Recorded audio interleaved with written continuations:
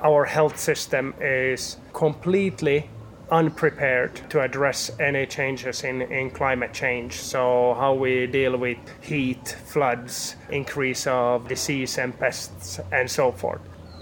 It's going to be an interesting thing to see when suddenly doctors will start talking about climate change.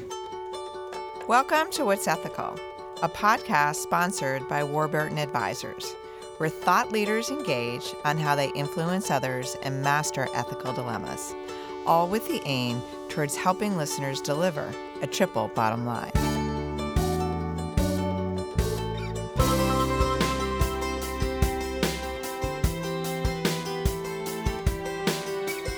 Welcome to What's Ethical. I'm your host, Beth, and in this episode, we'll have a discussion about influencing change and how one can manage barriers that impede progress, including a lack of education or agency, or even counterproductive forces such as corruption or unethical behavior.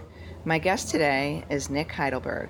Nick is the Climate Change Coordinator within the United Nations Environment Program in Nairobi, Kenya.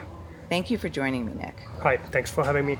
Let's start with how you came to work on the challenge of climate change. If you'd share your story, please. Okay, so first of all, climate change is kind of a defining issue of our time, but that was not quite the reason why I came to be involved in climate change. It was rather I wanted to do things that were different from others. So all my buddies, they went to study like economy or engineering or something like that. So I went to study forestry.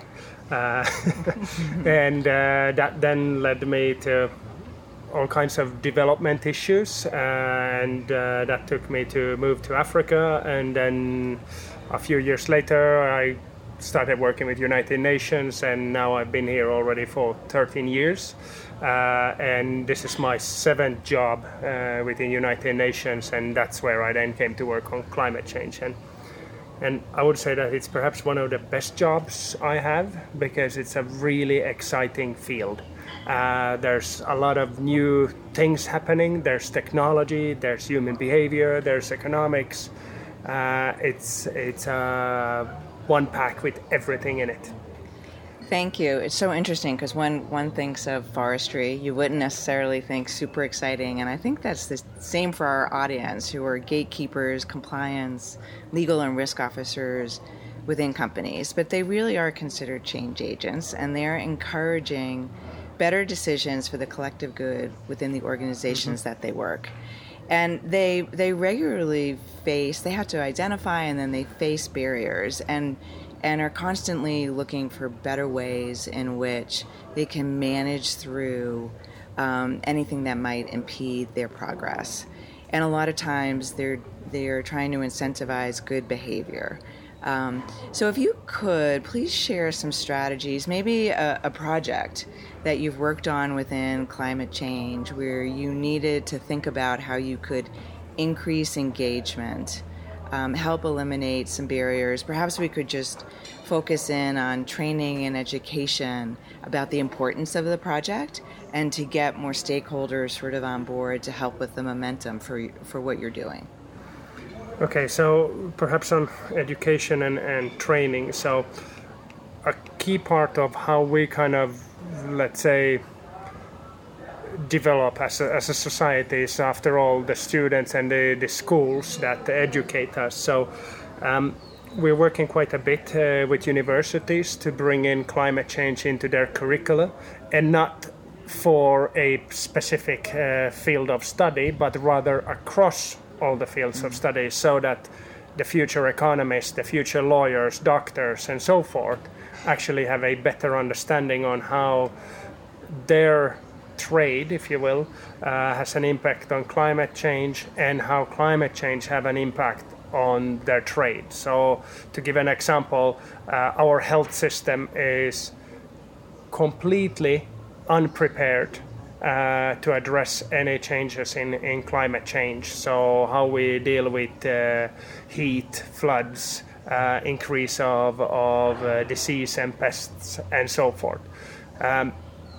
it's going to be an interesting thing to see when suddenly doctors will start talking about climate change.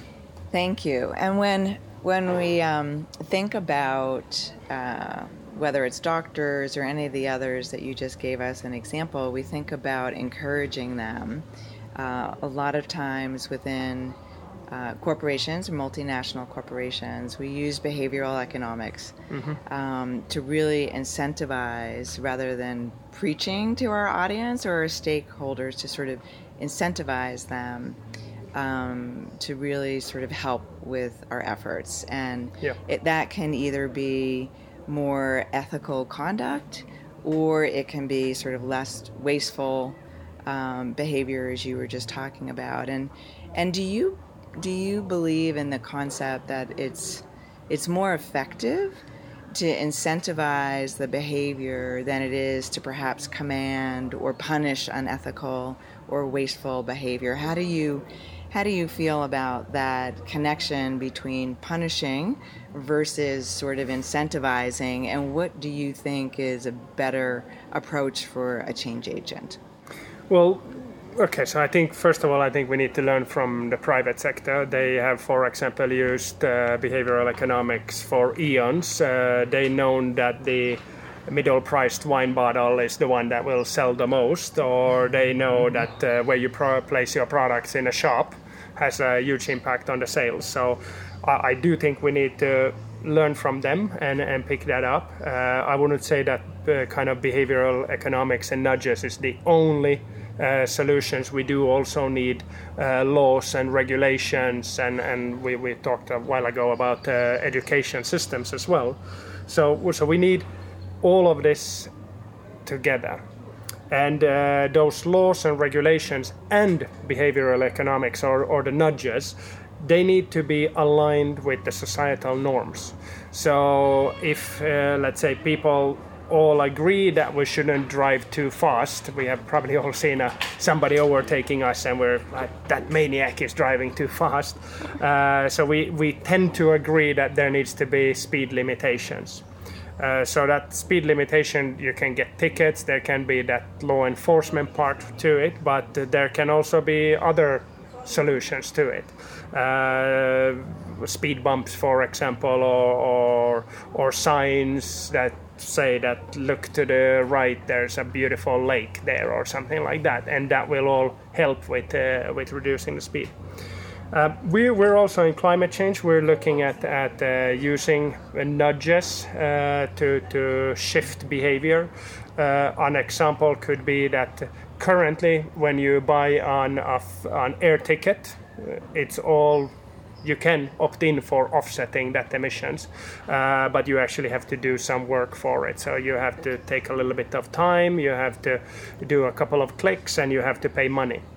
We would like to see that airlines would put in offsets as the default value. So when you buy a ticket, you go from, let's say, from Nairobi to London and back, that $30, $40 extra would be by default included in the price. You can still opt out if you're short on cash or so, but that would help to increase, kind of reduce the emissions from, not the emissions, but reduce the impact of the aviation sector a lot. And that would be a small, it's changing a tick on a website. Thank you.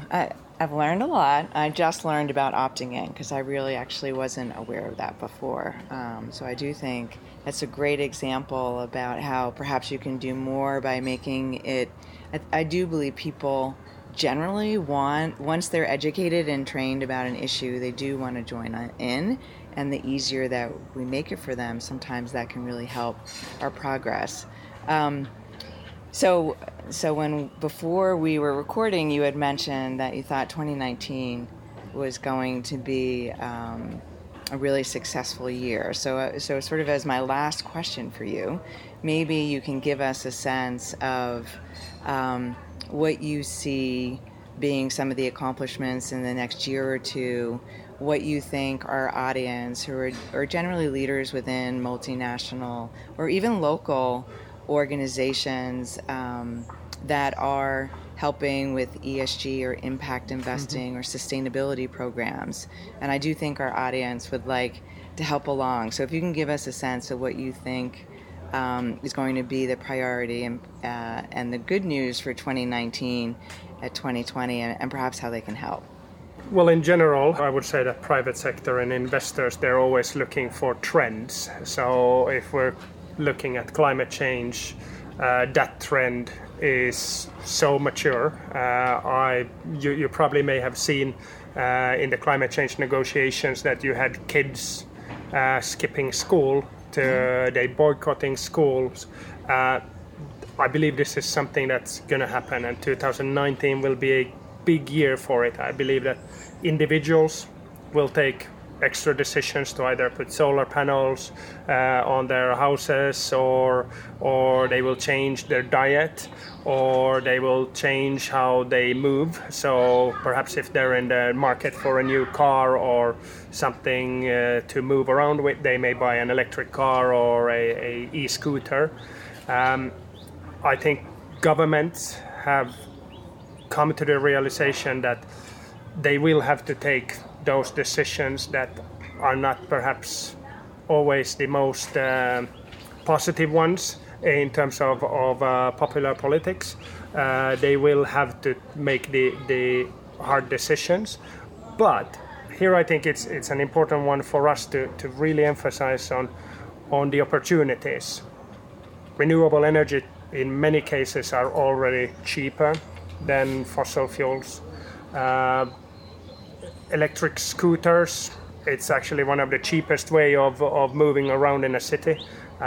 Seeing electric scooters from New York to Jerusalem to China to wherever, everybody is moving with them, and you're just going to see an increase in this type of mobility solutions. Well, thank you, Nick, for your time. That's it for today. I really appreciate you speaking with me today.